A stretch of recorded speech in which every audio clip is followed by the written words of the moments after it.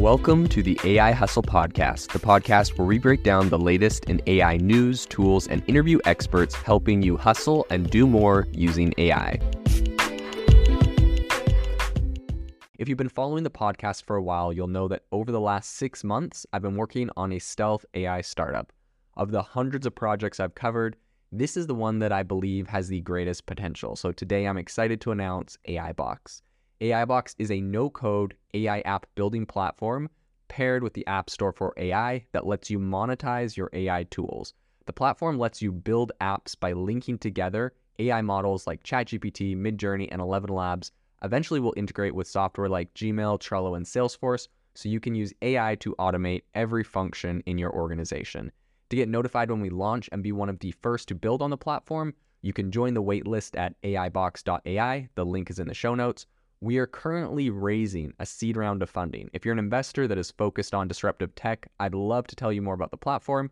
You can reach out to me at jaden@aibox.ai. I'll leave that email in the show notes. Today, OpenAI announced that they are launching their new GPT-4. This is probably one of the most highly anticipated pieces of technology in tech. So we're going to break down exactly what that means, how it works, and what it can do better than the original ChatGPT. So just as a quick little refresher, when ChatGPT launched, originally it was on GPT-3.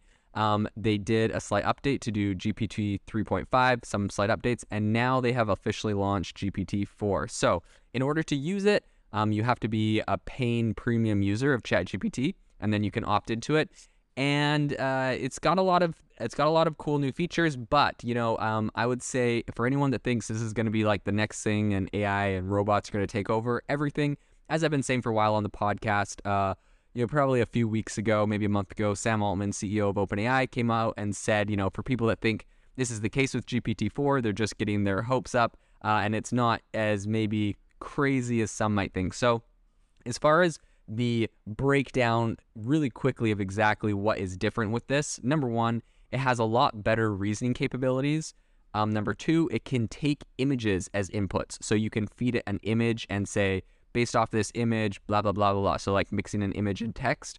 And the third thing it can do is that they increased the text it can generate and receive. And I'll explain what the difference is on that, from 3,000 words to 25,000 words. So it could technically generate a 25,000 word article off of a single prompt or piece of content, essentially, right? If you prompted it the right way and did what you needed. So what's interesting about the word increase there is specifically for companies and software that are built on top of ChatGPT.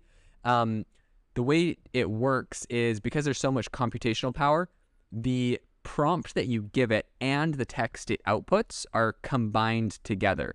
So if you had, a really sophisticated, for example, I have like a sophisticated life coach, and the way it works is we have like a full page prompt we've written instructing it how to be a life coach, and how that whole thing works.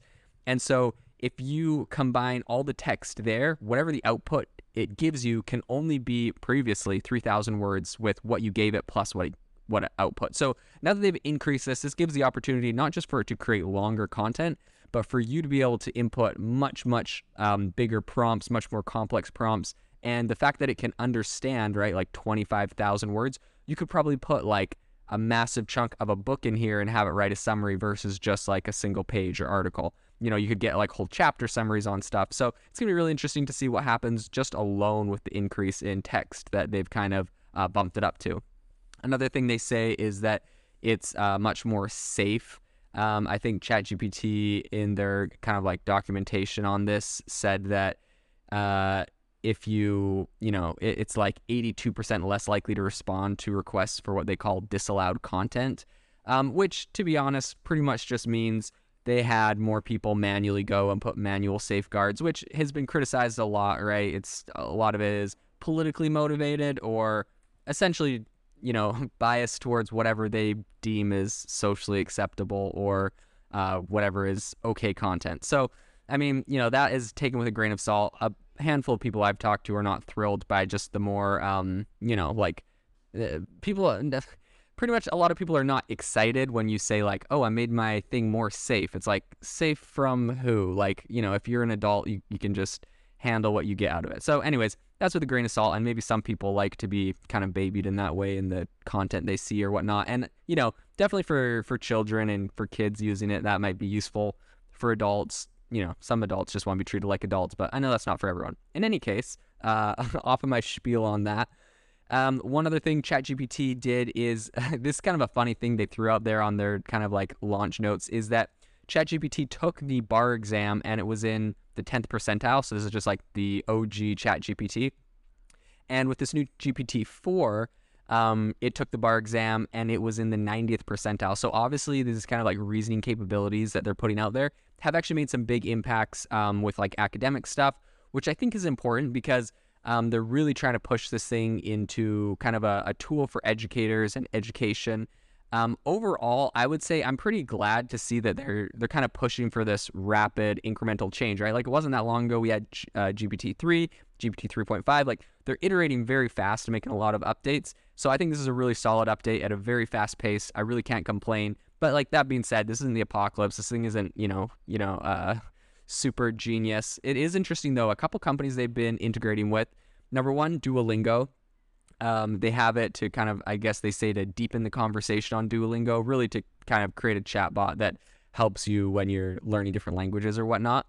The other thing is they're working with a company called Be My Eyes, and essentially it's for blind people to take a picture of something, and then there's a bunch of volunteers that can go and help, learn or help tell people what exactly the blind person took a picture of, and make sure that they're buying the right thing or making the right choice or whatever. So it's a really awesome kind of, I think it's a nonprofit organization. In any case, they're working with them because now that you can do the image inputs, they're helping those people to know exactly what they're seeing, right? So you may not actually need volunteers to tell you exactly what you're taking a picture of, because now OpenAI ChatGPT could help people with visual, and vision disabilities to see better. So that's kind of interesting. Another area is Stripe. Stripe is leveraging the GPT-4 to pretty much streamline user experience and to combat fraud. So that is obviously a very powerful use case. We'll dive more into exactly what that means. Morgan Stanley, the bank, they're using wealth management tools, and they deployed GPT-4 to organize a lot of their knowledge base. So that's very interesting. Khan Academy, right? Like I was talking about, they're kind of pushing into education. Khan Academy integrates GPT-4 as every student's customized tutor, right? So now that this thing can, if you think about it, it's kind of interesting because they have a handful of companies that they obviously gave GPT-4 to ahead of time. Obviously well selected, right? Like we're talking a bank or Stripe, or also the government of Iceland to help preserve its language, Khan Academy, which is a nonprofit education company, Be My Eyes, a nonprofit for people with disabilities, Duolingo for learning a new language, right? I feel like they've really specifically chosen companies that kind of have goodwill, maybe less Stripe and Morgan Stanley, but like Khan Academy, preserving the Icelandic language, learning new language, Duolingo, Be My Eyes, nonprofit, right? So I feel like they've really intentionally chosen a number of specific companies. But what's interesting is it would appear that a lot of their new features they've added with GPT-4 also directly apply to these companies, right? Like Be My Eyes is probably one of the big motivators for them to allow image inputs. And they already had DALL-E 2, which classified images. So obviously the technology is not that far off. It's not like they invented something too crazy. But it'll be interesting to see what they continue to do, how this continues to change and improve in the future. But all in all, a very solid technology and some serious progress they've made so far. If you are looking for an innovative and creative community of people using ChatGPT, you need to join our ChatGPT creators community. I'll drop a link in the description to this podcast. We'd love to see you there, where we share tips and tricks of what is working in ChatGPT. It's a lot easier than a podcast, as you can see screenshots, you can share and comment on things that are currently working. So if this sounds interesting to you, check out the link in the comment. We'd love to have you in the community. Thanks for tuning in to the AI Hustle podcast. If you could do us a massive favor, we would really, really appreciate it if you could leave us a review wherever you get your podcasts. This helps people find the podcast. It helps people know this is a good place to go. And we would really, really appreciate it, as it helps us continue to bring on incredible guests and share incredible content for you to listen to.